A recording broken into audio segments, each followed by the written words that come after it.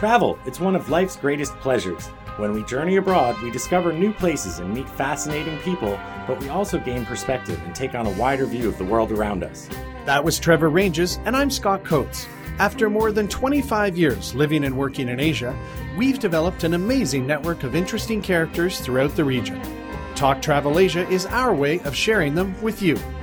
Plug in and get connected to hot tips, interesting perspectives, and expert travel advice as we cultivate travel insight through intelligent conversation. Welcome to Talk Travel Asia, episode 49. This one is hiking and mountain biking in Hong Kong.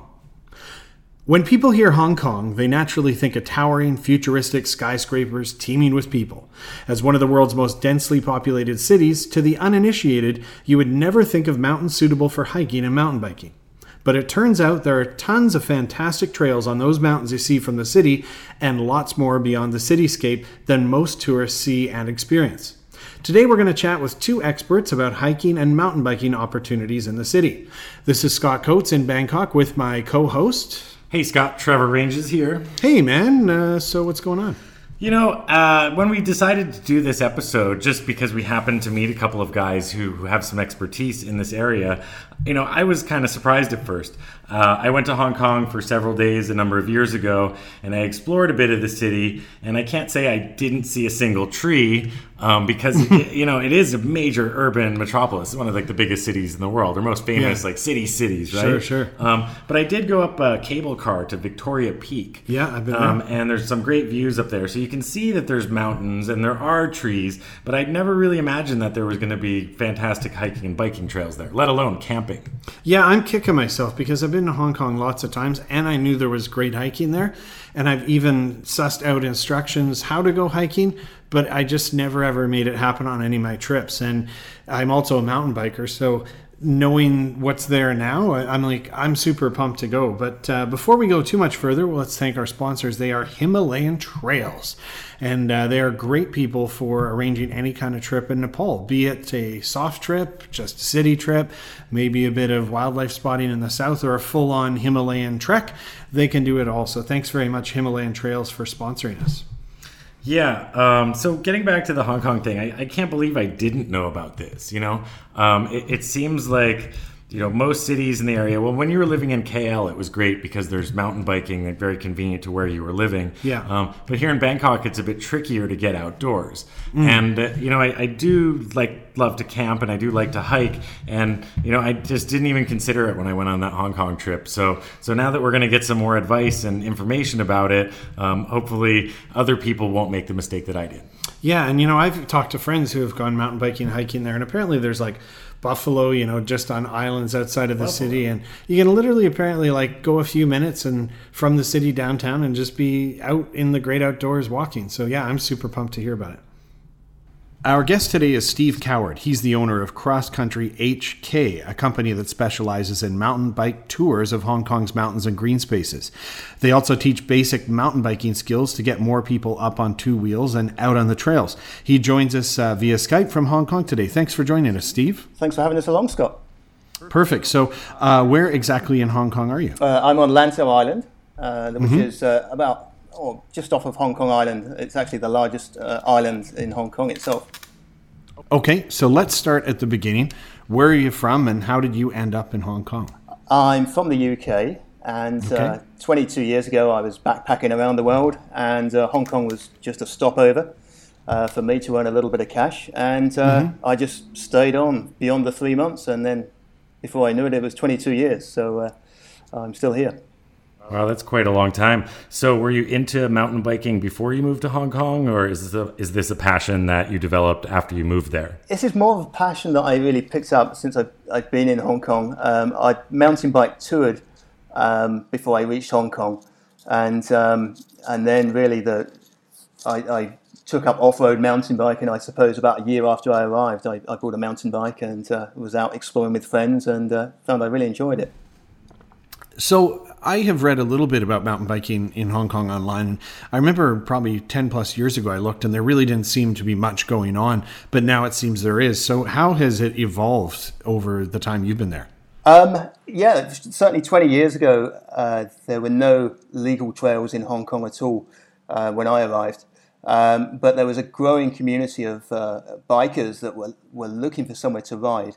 And they either rode on Llama Island, and there was a few trails on Llama that was beginning to be built by enthusiasts, or they just run the gauntlet and rode in the country parks illegally. And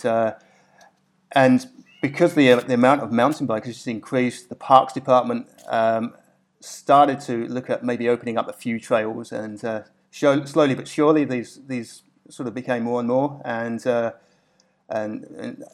in the last 5 years, we've actually had purpose-built trails built by the Parks Department, which is a great thing. So. Oh, cool.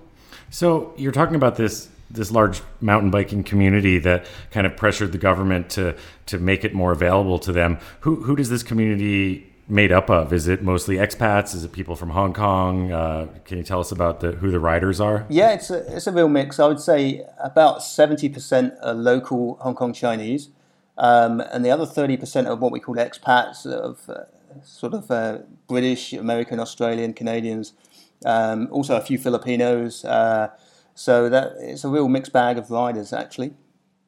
Okay, well, having been to Hong Kong quite a few times, I mean, you see the big steep hills behind the skyscrapers and stuff. What are the trails and riding like there? Is it something that beginners can jump into, or are we talking about real expert terrain? Tell us about the trails. Got to be honest, I mean, because it's extremely hilly here, and you've got extremes in weather as well, especially in the summer. You've got about 33 degrees and 90% humidity. So it does lean more towards sort of intermediate to expert level riders. Okay. Having said that, I mean, I was a complete beginner when I started in Hong Kong, and it was a steep learning curve. You just got out a little bit more. I trained a little bit at night as well on the roads to get my fitness up, and really just learned from my mistakes. Having said that, I mean, there's not a huge amount for beginners at the moment, but that's been recognised, and the Parks Department are in the process now of building a beginner area on Lantau itself, actually, which is due for completion in the next year or two. Okay, so are we talking that a lot of this is like single track dirt trails, steep ascents, steep descents, rocky, rooty, quite technical stuff? Definitely, yeah. It's you've hit it in one there. You've pretty much hit everything. It's wet as well. It's slippery. Okay. But there are one or two areas that are a bit flatter. There's a fantastic 13-kilometer loop of the one of the reservoirs, and the trail on that side is you've got about 7 kilometers of fairly flat trail, and that's around the Tai Lam Reservoir.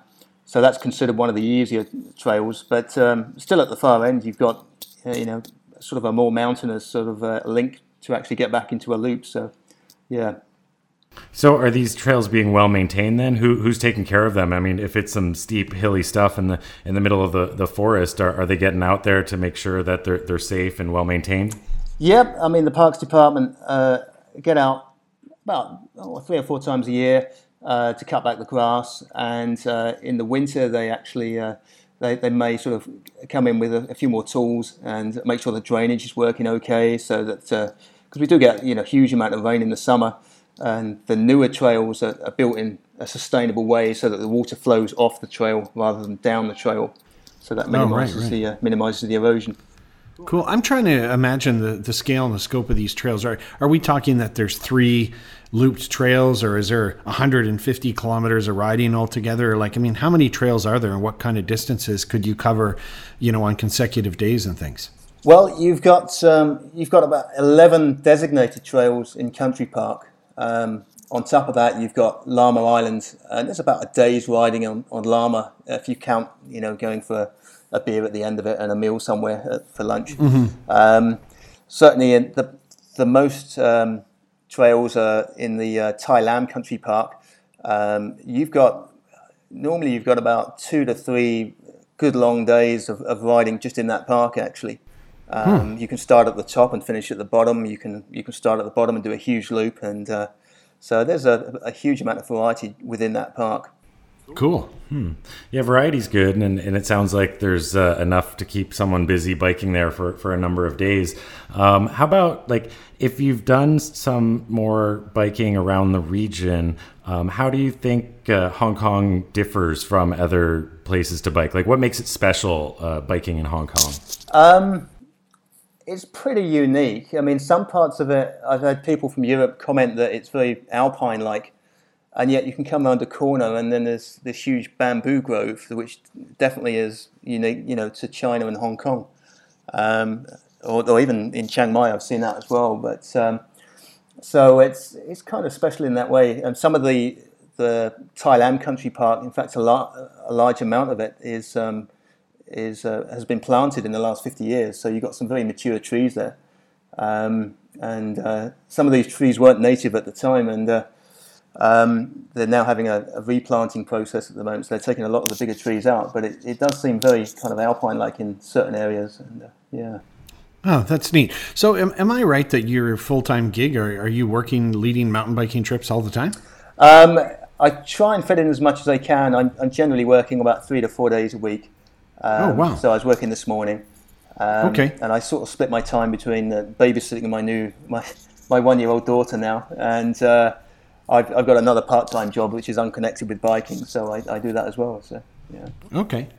So is mountain biking something that a casual visitor to the city can do? Easily. I mean, 70% of my clients actually are from overseas, and they're what I would call enthusiast mountain bikers. They come on a business trip, and they've got a day at the end of that trip or a day at the beginning, and they just want to jump on a bike and see somewhere new. So yeah.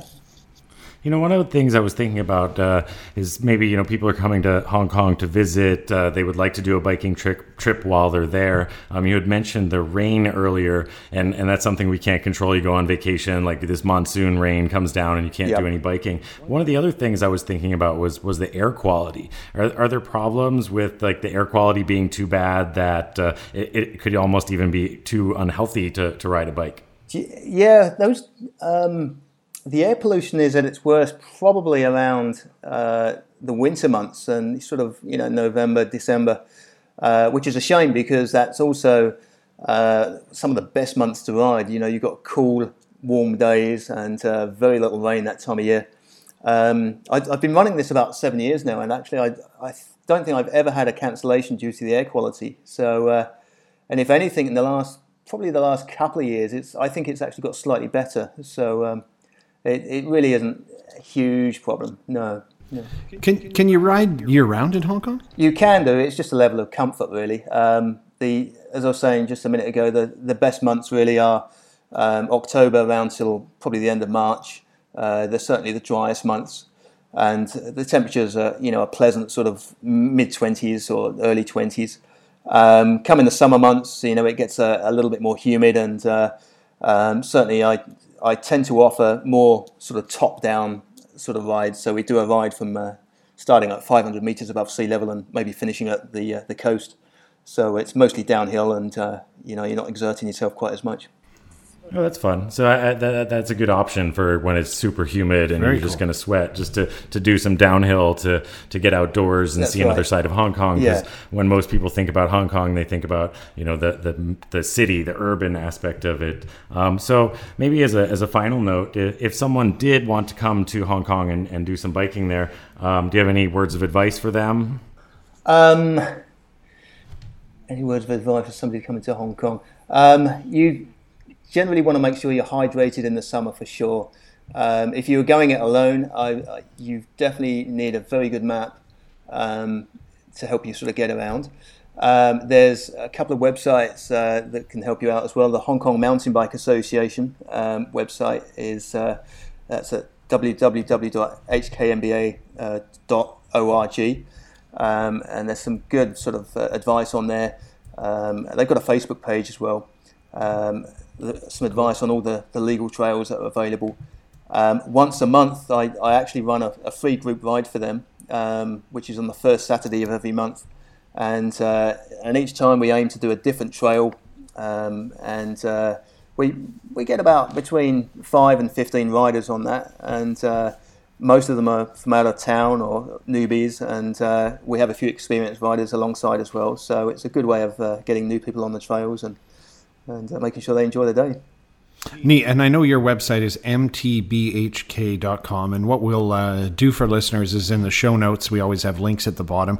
We'll link to your site, Steve, and the other one you mentioned. And then we'll probably also put a little Google map together quickly to show the areas that you were talking about. But Steve, you've got me very excited. I have my full suspension specialized in the storage closet here that doesn't get real downhill or off-road in Bangkok. So I've got to get myself to Hong Kong and ride with you. So thanks so much for sharing some of your passion and info about mountain biking in Hong Kong, Steve. Thank you very much. Okay, let's bring in our second guest, Dave Stamboulis, who has over 3 decades of adventure travel writing and photography under his belt. After traveling throughout Europe and the Americas in the 1980s, Dave moved to Asia in the 1990s, calling Japan his home for 3 years, before riding a bicycle 45,000 kilometers around the world. The result of this journey was the well-received book Odysseus' Last Stand, which won the Silver Medal for Travel Book of the Year in 2006 from the Society of American Travel Writers. For the past 7 years, Dave has resided in Bangkok, Thailand, where he works as a freelance photographer and travel writer. In addition to knowing Dave through his travel writing and photography, which has been published in numerous magazines around the region, including ones that I have also worked for, I know Dave through the Bangkok craft beer scene, which I believe is an important hobby for any writer. Welcome to the show, Dave. Thank you. Happy to be here. So we are all together in Bangkok, Thailand, 3 people around a table, which rarely happens. So Dave, I got to ask you first, now that intro kind of alluded that you sailed from Greece to America, but where would you say you're originally from and what brought you to Asia? That's actually, it's a pretty hard question and I never really know how to answer it. Sure. And I often, quote the famed travel writer Pico Iyer, who, was born in India, grew up in California, and makes his home in Japan. And on the one hand, you could say that for myself, wherever I've been slightly a fish out of water, yet at the same time, kind of taking to wherever I've been. Okay. Obviously, I grew up in the U.S. and I love basketball, I love baseball, I love lots of things American. And yet at the same time, I've lived in Asia for so long that many things in Asia I feel are part of me. I do have Greek roots, so that's still there. So what brought you to Asia originally? How did you end up working and living over here? Well, the main gist was doing the bicycle trip. And, basically what had happened was I was in the U.S. and I had started leading bike tours across the country, and I'd fallen in love with the bike riding lifestyle. And I finished a Transamerica trip, and I thought, where do I go from here? And I thought to myself, the next logical step is to go around the world. And I think the only thing really driving me was the thought that I wanted to go to the Himalayas. And the second one was that I had no money. So my 2 best friends in university had both gone to Japan, both gotten married there, both made a lot of money teaching English there. Okay. So I thought, I had joked with them that, hey, if I'm 30 and I'm not married and I don't have any money, I'll play the Japan card option. And so I decided to do it, but I was kind of held back by thinking that, my image of Japan was just high-rise buildings, and at the time I was living in New Mexico. Okay. And I thought, I'm not going to trade the mountains and deserts of the Southwest for living in a concrete jungle, just trying to make money. And then one day I went to the library and I found this book on the national parks of Japan. And what I saw in that book just blew my mind, kind of like our subject later on today, Hong Kong, where people have this image of, people think of Japan as Tokyo, densely populated. Well, the reality of Japan is that it is densely populated because I think the people live in probably 10 or 13% of the land. 87% of Japan is uninhabitable. It's mountains. So once I saw that, I thought, okay, I'm going to go to a town or a city near the mountains, which I did. And I ended up going to Japan. I ended up staying 3 years. I ended up making enough money to fund the bike trip. And then in the course of the next 7 years, I biked across the world, and I spent a lot of time in Asia. I fell in love with Nepal. I lived in Nepal for a year. I did a lot of trekking there. And at the same time, I bicycled through Thailand. And during that time, I really fell in love with Thailand. As I always tell people, this was back in 1995 when a bungalow on Koh Phi Phi was 20 baht. And it was really the good old days. Yeah, cool. So you've come a long way since then, and it's kind of ironic maybe that since biking was really your passion that we're having you on for hiking today. But I remember several months ago you were telling me about this trip you were doing to Hong Kong, and I was like, wow, that sounds like such an interesting experience. So what inspired you to go on this hiking expedition in Hong Kong? And was this your first trip doing something like this there, or you just wanted to document it this time? To go back just a little bit, during the entire bike trip, actually one of the only regrets I had was that I didn't walk.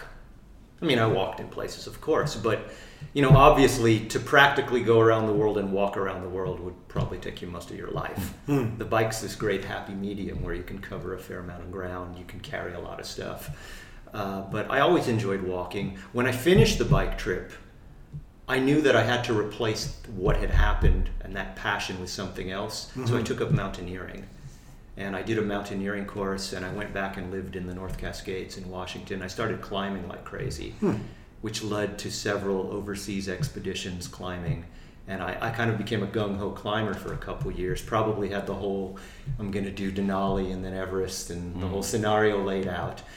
And then I started coming to winter in Thailand. And during that time, I kind of, it fell away, and I said, I don't want to mountaineer all the time now. It's too intense, it's too much, but I still like to walk. So most of my trips now tend to focus around trekking and walking. Okay.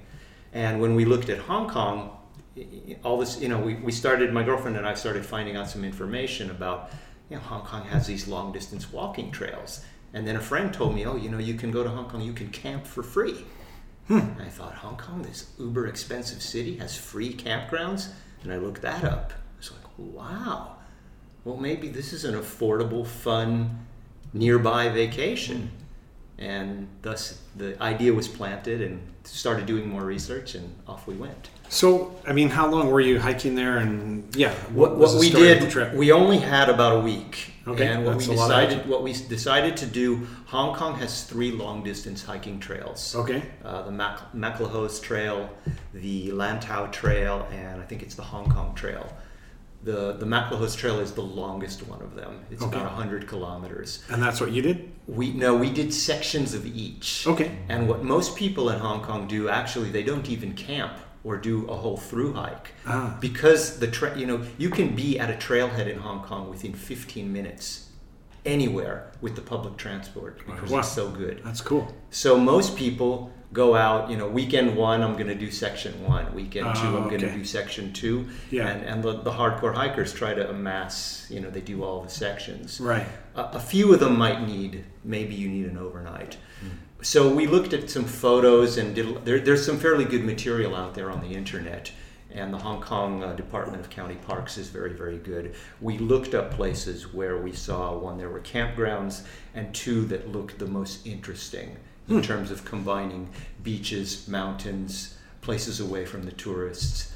So the Maclehose Trail was kind of like the top scenery, get away from it all. And then we did the Dragon's Back, which is the most famous, which is a crowded trek, but it goes over this spine right over Hong Kong, and is very popular with lots of runners and fitness groups and whatnot.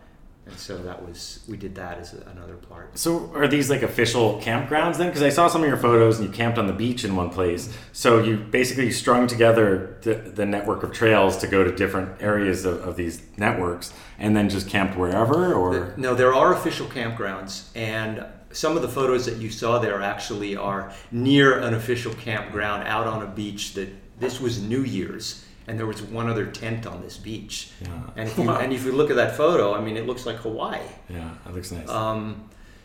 But for the most part, you can go to these official campgrounds, which are pretty basic. They have bathrooms and they have water, which is the most important thing. Yeah. And then usually, or not all of them, some of them, like the one that we camped at near where you saw that picture, had 2 small restaurants, so you could buy food. Oh, that's cool. And if you don't have to carry food, you save a lot of weight. Sure. Neat. So you guys kind of strung together like sections of these trails, maybe overnighting here and there. And we did 3 nights on the farthest east point on the Maclehose Trail. Okay. And that was kind of like the long distance one. Right. Then we actually went back into the city because we wanted to go up to the viewpoint and take some nighttime shots of the Okay. harbor. Yeah. And then from there we did the Dragon's Back, and then we went to the Lantau Trail, and we wanted to do Lantau Peak, which is the second highest peak in Hong Kong, at the very end, and we got brutally weathered out. Well, aside from the weather, were some of these treks kind of challenging? I mean, it sounds like if you're at sea level, those are going to be fairly easy hikes, but what was the terrain like? For the most part, anybody can do them. I mean, they're great family outings. The Maclehose does have some sections that are quite tough. For example, the section going over the highest mountain in Hong Kong, that section is tough, and that section is not overly maintained. So some of the paths are a little bit rocky. And then there are things like, for example, on that beach you saw, on the one end of it is a peak called Sharp Peak. It's this very prominent, rising, pointed, sharp peak. And it's officially not part of the trail, but many people who come on the trail are going to go up that peak. That peak is a grind. It's got loose rocks. It's very steep, and there are signs on it saying you should be a very experienced hiker to do this, blah, blah, blah. And then again, you do throw in weather, because Hong Kong can get some severe weather.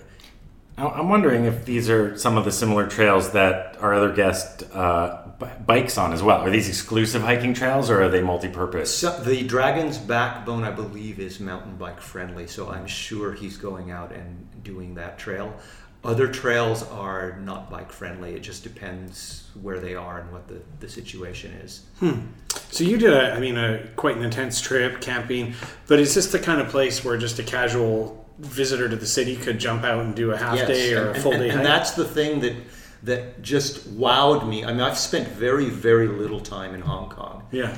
And I I get a little bit jaded having lived in Bangkok now more than a decade. Yeah. Where, to get out of Bangkok, you're talking 2 hours to go anywhere. Yeah. Minimum. Let alone to a decent place. Sure. Especially for outdoor lovers. Yeah. The fantastic thing in Hong Kong, you can stay in the Ritz-Carlton or the Shangri-La. Yeah. And you can get up at 8 o'clock in the morning, have a nice breakfast, jump on a bus or in a taxi, and in 15 minutes you're at a trailhead. The Dragon's Backbone, a great case in point.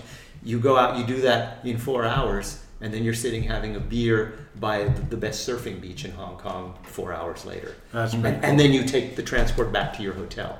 Huh. So you don't have to rough it at all. Neat.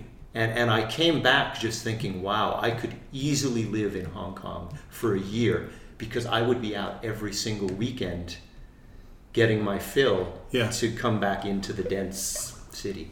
Well, that's interesting, because I was thinking originally, if you're doing hiking and camping trips, like you were saying earlier, you don't need as much weight because there happens to be restaurants at some of these places. So it seems to me that if someone does want to do a day trip or a multi-night trip, they don't need to bring all sorts of gear and extra equipment or food to cook or start a campfire. You're right, and there's even one up on that. In the places where there are restaurants, many of the restaurants rent tents, sleeping bags, and pads. Really? So you don't have to carry those things either. Huh. Now, if somebody's just wants to roll up for a day or two, how can they find out about what are the best trails and options and so forth? It's pretty easy. It's funny because so many people, when they saw the photos, they were like, "Where did you get all this information?" Yeah. Well, if you Google hiking in Hong Kong, Okay. it's all there. Okay. Probably the best site in terms of facilities, I think it's the Department of County Parks or whatever it's called. Okay. They have a very comprehensive site. Even Hong Kong Tourism has a whole section on hiking in Hong Kong. And again, just type in hiking in Hong Kong or type in Maclehose Trail, and you'll get a million wonderful hits. That's great. Yeah, we'll put some links to this stuff on our show notes as well. So suppose I wanted to just go for a weekend and maybe camp overnight one night and just do 2 days. What would you recommend the best trail or best area for? By far and away, it's the Maclehose Trail, and I think it's sections 1 and 2. And what's so nice about it is you take, from downtown Hong Kong, as I said, it's a 15 to 20 minute bus ride out to Saigon, which is the easternmost point of Hong Kong.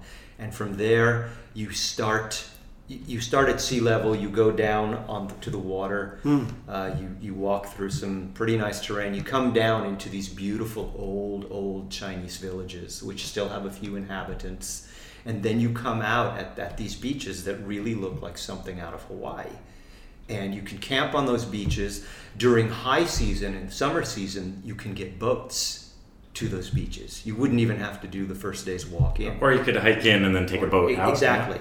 Yeah. But then what we did that the first day. The second day we got up really early in the morning and climbed Sharps Peak without all of our gear. Went back down, packed up, and then the next day's hike was to a second beach that went over a couple of mountains that was quite physically challenging. Again, from that beach and another beach, there are bailout points.